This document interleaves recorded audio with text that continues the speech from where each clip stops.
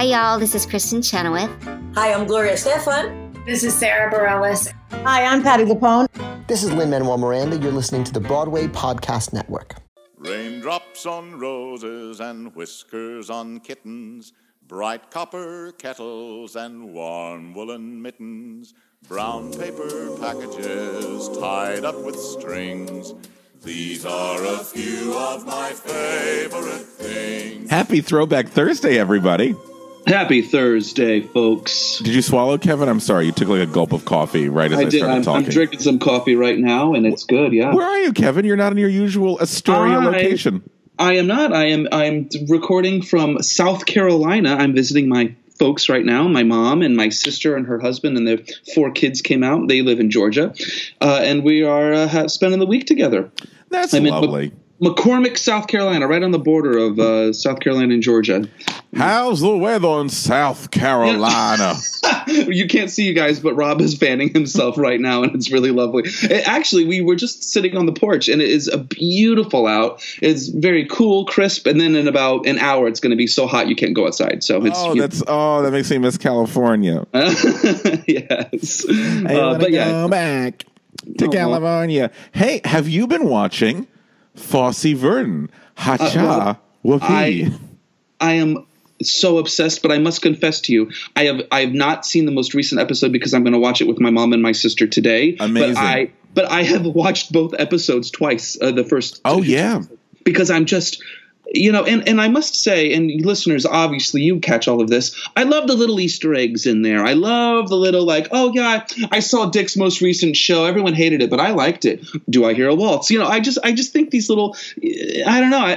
It makes the little theater nerd in me so happy that we are watching this dramatization of this art form that we love so much. And I know I said it last week or 2 weeks ago, but I just can't believe that this is on television. I just am so happy. It's so good. Michelle Williams, though, before we went on air, Michelle Williams. Oh, no, I was going to say, Michelle Williams, if she doesn't win an Emmy for this series. Come on. There's no justice in this world. She is so brilliant. Sam Rockwell obviously is great too, but Michelle Williams, this show should have just been called Gwen Verdon.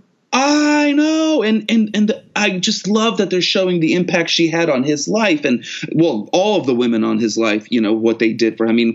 Joan McCracken was a favorite thing, and I love seeing unfortunately what they went through, but you see that she built him up into where he choreographed and all of that, and then how Gwen swept in and helped elevate his career even more. But it's just I love this series so much.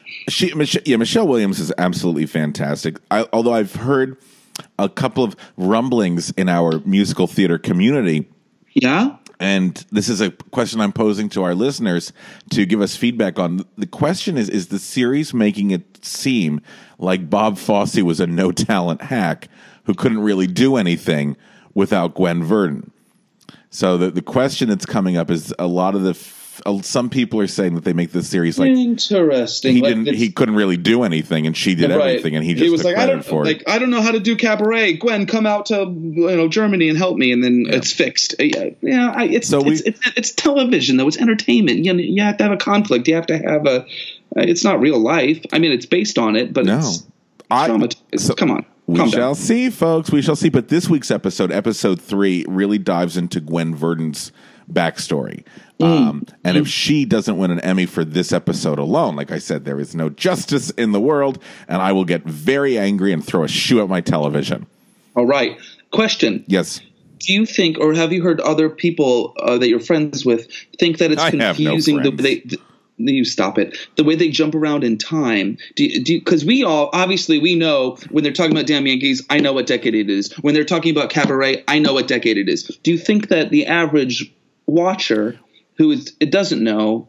Do you know what I'm saying? That's a fabulous question because, like you said, I think we take for granted that you're right. When they say it's Damn Yankees, we go, oh yeah, and that came before Cabaret, and we know that we know this and we know that.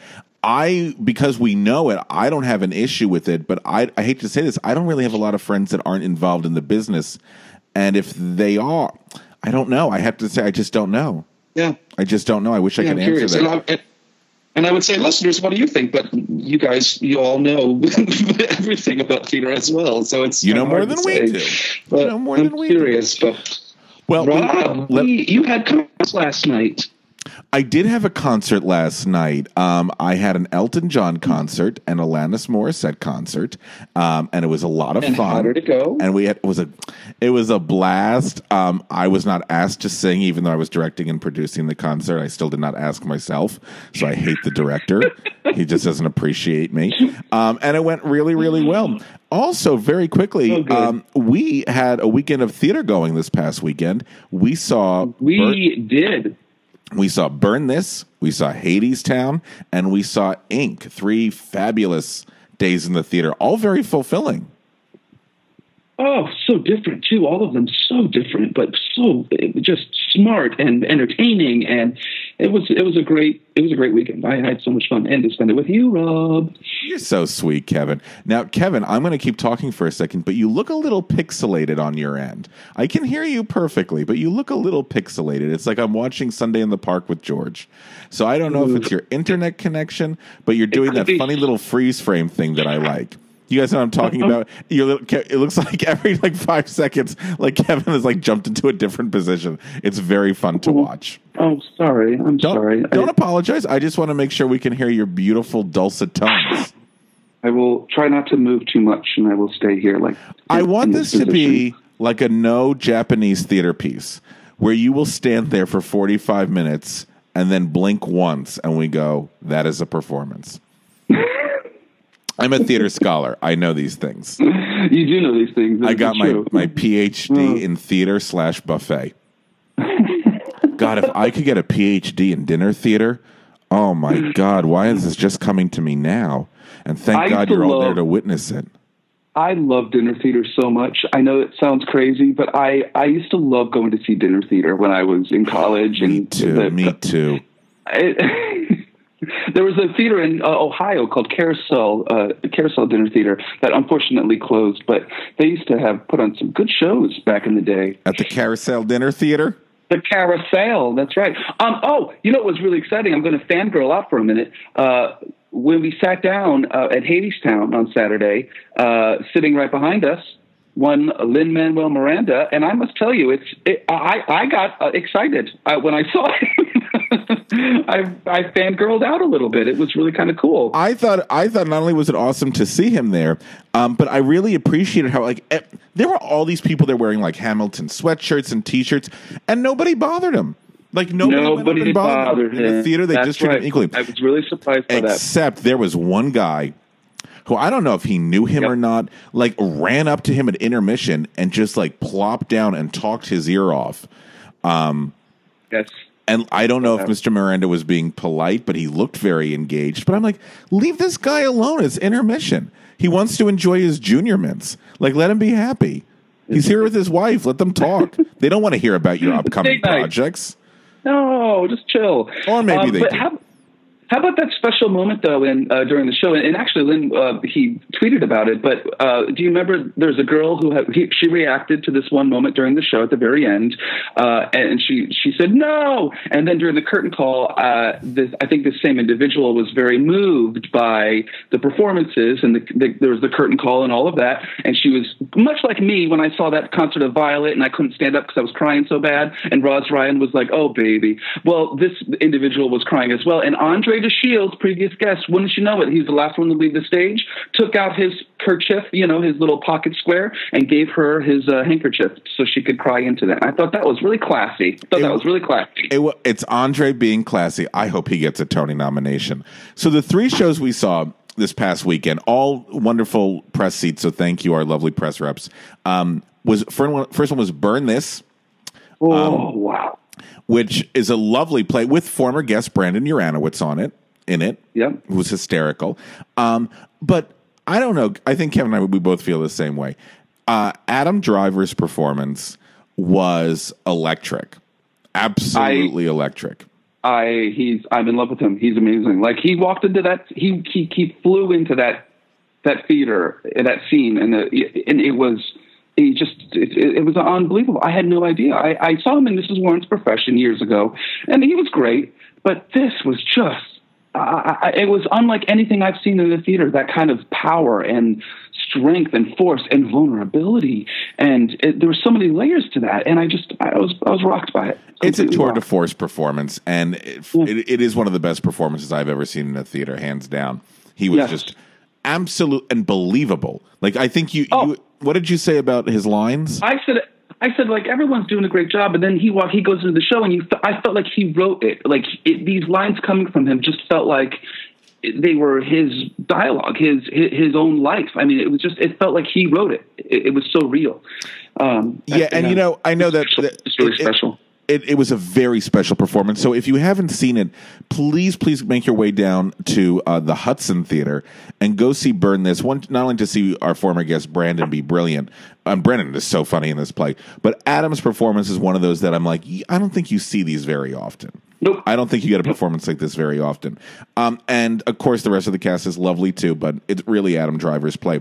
My hope is, and I know Tony nominations are coming out April 30th, and of course, folks, we will be doing our regular Tony broadcast where we sit down and try to figure out who might win the awards. I'm sure Adam will get a nomination. I hope that he wins. And it's pretty hard because I feel like people have already made up their mind that the award's going to go to Bryan Cranston for Network. Yes, but that's right. please, and Bryan Cranston is a genius actor, but please, I think we should all reevaluate our voting before we go into our Broadway polling booths and cast our Tony votes. But I have no problem saying this. I know that if I were voting, I would be voting for Hadestown for Best Musical because that was a magical, wonderful experience.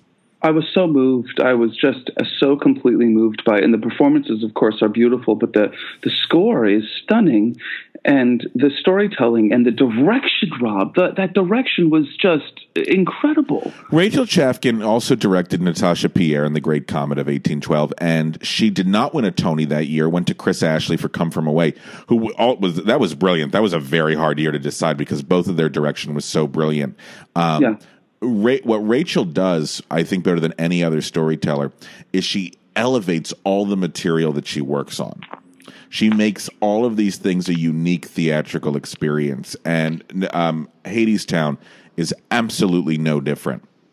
It has a former guest in it. It has the wonderful Andre DeShields, who is the narrator of the evening and does that so brilliantly. But Hadestown really is as special as everybody says it is. It really is. It really is. It was a great day in the theater. Yeah. So I think the word on the street is this is the show to beat for the Tony. But Tootsie just opened up to really fabulous reviews. Tootsie has one of the funny. Everyone is saying this in their reviews. Book. Robert Horn's book is one of the funniest books I have heard in a musical in at least 10 or 15 years. Wow. Wouldn't you agree? Oh, you haven't seen it yet, right? Not yet. No, okay. Not yet. No, I'm going to. So let me know. Let me know when you go because it is. No, but that's right. Everyone was talking about the book, which that's not usually something people walk out of the theater saying, unless it's Gypsy. No one says, "Oh, that book. The book is amazing." You usually overlook that. You say, "Oh, the songs, the set." But I'm really excited to hear this, and here's the comedy that's gonna entice us. It is funny. It is funny. And then in between, then we had a two doche, as the kids say, on Saturday, because not only did we see that, we saw Ink, but before that, Kevin and I did one of our favorite things, which is we got to meet some listeners who listen to the podcast. We got to meet Wyatt, who lives in New York, with his boyfriend Stephen, Andrew, and it's a private joke because I called Andrew by the wrong name once accidentally, and so now I call him every other name in the book I can find. So when we met, and you guys know Rob loves the pronouncing of names and using the correct names. Rob, that's Rob's thing. Yes, of course. And so it was mortifying for me, but luckily Wyatt and Chloe were very cool about it. So when we had dinner with Wyatt and Stefan, one of the things we were talking about was all the wonderful shows that are happening this season. And because the season is wrapping up, folks, we'd love to hear from you. What were your favorites? What did you like? Maybe what things were not your cup of tea? And what you think is going to be nominated for the Tony Awards. Yes.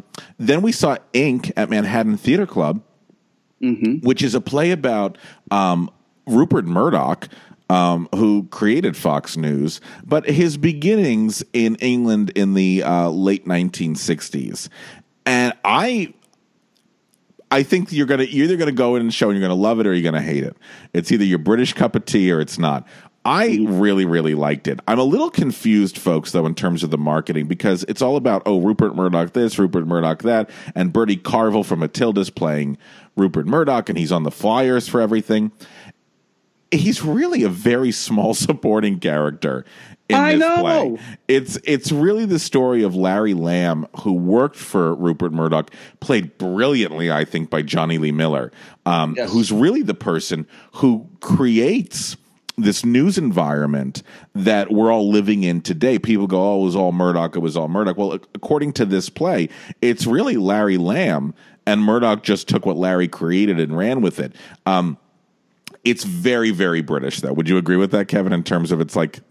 Yes. Oh, yes. It's very wordy. But I will say this, the theater in England, some of it is subsidized by the government. So, they were able to produce things that maybe would not see the light of day in a commercial run. And on Broadway, of course, we have these, big commercial runs of plays like Network and all of that. But I shout out to the not-for-profit theaters that are on Broadway, because we would never see a play like this, I think, in a commercial run if we didn't have the Manhattan Theater Club that has a subscriber base and donors and all of that, and we have ways of working around not being subsidized by the government. So I'm happy that this is playing Broadway, that we get to see it. I don't think it would probably be here if it weren't for this regional theater that's on Broadway. But yes, it felt like there were moments I thought, is this a Tom Stoppard play? This is just so intellectual and smart and yes. British, very, very British, but it was very entertaining, and the set was beautiful. I can't believe I just said the set, but I just thought the production was really wonderful. The set was really cool. Go online and see if you can find photos of the set. It's all of these desks, like newspaper desks, stacked one on top of another, and that's what they use. They use those as platforms. They use them as playing spaces, and Johnny Lee Miller's performance is fabulous. Fantastic. It was so good. I hope he gets a Tony nomination. So we'll see. We shall see. But it was a wonderful weekend of theater going. And then I'm seeing Beetlejuice on Friday. Oh, I wish I could go. You're so lucky. I'm so excited. Yeah. I like that. And then I need to see 3 more shows, and I've seen the season, folks. Is this the first time you've ever done that, Rob? Yeah. Because I know that you set out for this, and I'm so impressed. Yes, and I only missed one. Which one? Which one did you miss? Straight White Men. Well, you know what? It's okay. I see enough of those on the street every day. Exactly. So anyway, so that's that. But now I think it's time for our favorite things. Raindrops on roses. Let's do it. Well, once again, somebody asked, what is that recording? I will tell you again. It is Tennessee Ernie Ford singing My Favorite Things. Famous singer Tennessee Ernie Ford from the 1950s and 60s. You might remember him as Cousin Ernie on the I Love Lucy shows. Cousin Lucy, Cousin Ricky. Crickets. Those crickets are my friends. And I think that recording is a part of that. You had a favorite thing a couple years ago. Can you believe it's been years? But the Capitol Records, Capitol Sings, I believe it may have been featured on. Am I wrong? Yeah, I think it's on there. So. For those of you who don't know what we're talking about, Capitol about 30 years ago released this amazing CD set where it was like Capitol Sings Rodgers and Hammerstein, and it's like 19 songs that were produced 19 songs by Rodgers and Hammerstein that all came from different Capitol record albums. So like you might have like Doris Day sing a song, or Frank Sinatra sing a song, or Dean Martin sing a song. Peggy Lee, yeah. It's really fabulous. Like we've talked about this before, some of the arrangements are very bizarre, but 9 times out of 10 you're going to have a lovely experience. Yep. And actually, speaking of CDs, my favorite thing is a CD. Ooh. Okay, are you ready for this? I'm ready. You might know this title. This is a new CD, folks. This is a new album that just came out, and I'll tell you where you can purchase it in a hot second. But I'm very, very excited by it. This was an album that was produced by Florida Atlantic University's record label. One more time, Florida Atlantic University's record label. How cool is that? Yeah. So, all right. So there is a gentleman named Michael Zager, who is the director of Florida Atlantic University's commercial music program. Okay. And he wanted to create an unusual educational experience. So here is what he created. Are you ready for this, Kevin? Okay. It is called Behind the Curtain, Broadway's Composers and Lyricists Sing Their Songs. One more time, it's an album called Behind the Curtain, Broadway's Composers and Lyricists Sing Their Songs. A collection of 27 songs from such musicals as Frozen, Wicked, Dear Evan Hansen, Annie, Fiddler on the Roof, with people like Sheldon Harnick, Robert Lopez, Jason Robert Brown, Pasek and Paul, Charles Strauss, all giving you some history on the song before they play it themselves. And sing what? It. How cool is this, right? Very, very, very cool. Okay, so I'm just going to run through the set list if I can really quickly so you can buy it. So Waving Through a Window from Dear Evan Hansen, For Good from Wicked, Corner of the Sky Pippin, Beautiful City Godspell, Put on a Happy Face, It's a Hard Knock Life, Once Upon a Time, Let It Go, There's a Fine, Fine Line, You and Me from Book of Mormon, Miracle of Miracles from Fiddler, I Don't Understand the Poor from Gentleman's Guide, The Old Red Hills of Home from Parade, and hearing how Jason Robert Brown crafted that song is absolutely fabulous. So every single one of these songs, like I said, has the composer or lyricist discussing how the song came to be, and then they sit down and they play the song for you. It's really, really great. So yeah, it's not so. For instance, like Charles Strauss with "Put on a Happy Face." I've heard the demos, of course, that he made, years and years ago. This is him today. Now. Like this it's is him now. It's all of them now singing and playing, because there's like nobody on here that's deceased. You know what I mean? It's not of course. It's not just some archived, recording.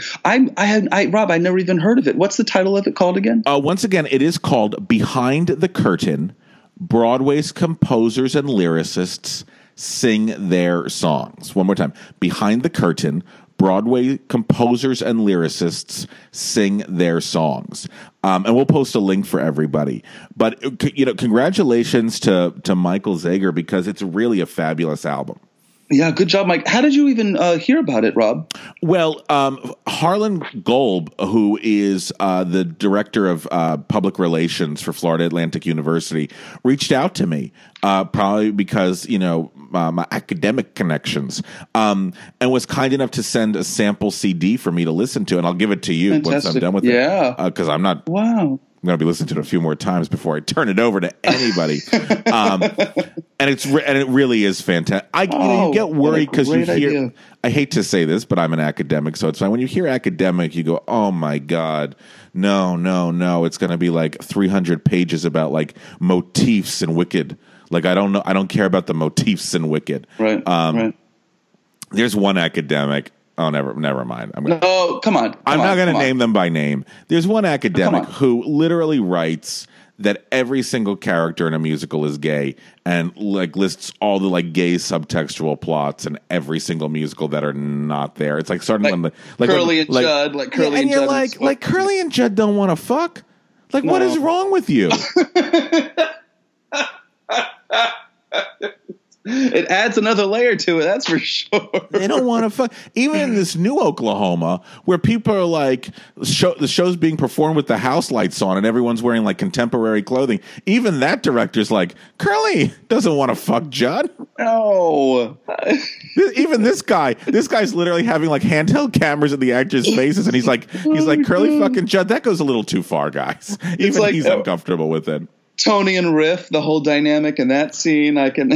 Oh my! I think like Glinda and Elphaba's like another. So anyway, so when you hear academic, you're like, oh fuck me. I roll, yeah.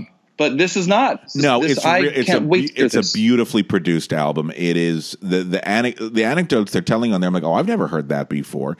And the nice thing that he does is it's a real strong mixture between Golden Age musicals and contemporary musicals. Like to have something from Fiddler and then something from Gentleman's Guide. It's fabulous. It's absolutely fabulous. So take a listen to it, folks. And like I said, it's so exciting to hear a composer and lyricist sing their songs.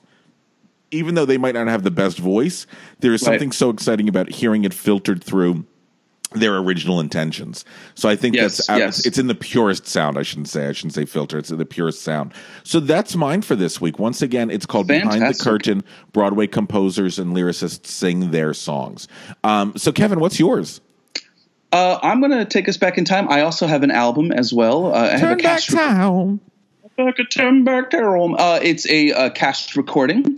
It is from the decade of the 50s. It is the only musical that was written by this team. It was not a hit, and I don't know why I like this musical, but I do. I don't think a lot of our listeners have heard of it. I think some of you have. It is the only Beat Generation musical out there. It was a musical of its era, so it was sort of an anti-Broadway musical in that, the Beat Generation, Allen Ginsberg, Jack Kerouac is very, sorry if you hear screaming, by the way, I've got kids that are next door. But it's a representation of that generation, of that time period. Greenwich Village, it takes place in Greenwich Village. It's very poetic. Tom Aldridge is in it. And listeners, of course, you know who he is, but you more popularly know him as the narrator in the original Into the Woods. But this is 1959 that this musical came out. It is called The Nervous Set. I've never listened to this. I listened to it 20 years ago, and it's just stayed with me, and I revisited it recently. I enjoy it. I thoroughly enjoy it. It's very much, like I said, this Beat Generation thing. It's very of that era. It's very specific to that philosophy and of that time period. The orchestration is bass, piano, guitar, drums, very basic, but it has this jazzy sort of funky score to it. If you watch Marvelous Miss Maisel, you noticed they went to like a beat club and someone was speaking poetry. Yeah. And they snapped their fingers and the drum, it's just silly like that. But some of these songs are really great. And some of the songs actually you might know. One of the more famous songs that came from it that were done on many albums was the Ballad of the Sad Young Men. And then another song that college.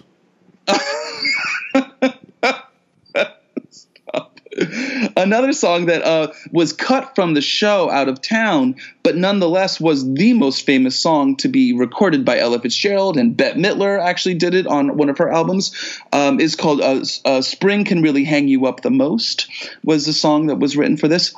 Anyway, The Nervous Set is a really fun musical, jazzy show. It was written by lyrics by Fran Landesman, music composed by Tommy Wolfe. They didn't really write any other shows other than that. But it is a true representation, a representation of a certain time period. And I find the songs really fun. It was not a success on Broadway. It was done in St. Louis first, and it was a huge hit there. And then they brought it to New York. And it's kind of that thing where the whole point of the show is to be anti-establishment, and then here you are running on Broadway. How does that work out? And it unfortunately didn't work out very well for them. But nonetheless, Masterworks recorded the album, and you can still listen to it to this day. And I would give it a listen, everyone, because it is definitely something a little different than what people were listening to at that time period, but I think very valid nonetheless. And I enjoy listening to it. So The Nervous Set is my favorite thing. That's amazing. I have not. I'm going to go listen to it right now because I've never heard it before. Well, that's great. Yeah, it's very like you were snapping your fingers like they did in that. Daddy-o. And and they really are. I mean, they're like, man, I'm beat. I mean, they speak the poetry a little bit. They do sing, and the songs are catchy, but it is very much a representation of that time. And I like your line reading. Man, I'm beat. No, you'll hear it. You'll hear it immediately. The opening number. It's very of that. Yeah, I want to snap at you now. Now, next time I see you, I'm just going to snap at you. Anytime you say something, I'm just going to snap and like smoke a reefer. Yeah, man. Okay, great. I'm going to listen to The Nervous Set. Hey, before we go, you asked me a question during Hadestown that I did not know the answer to. That we were like, maybe our listeners might know. You said there was an article talking about the wonderful composer of Hadestown, and the article said that she is one of 4 women. Yes.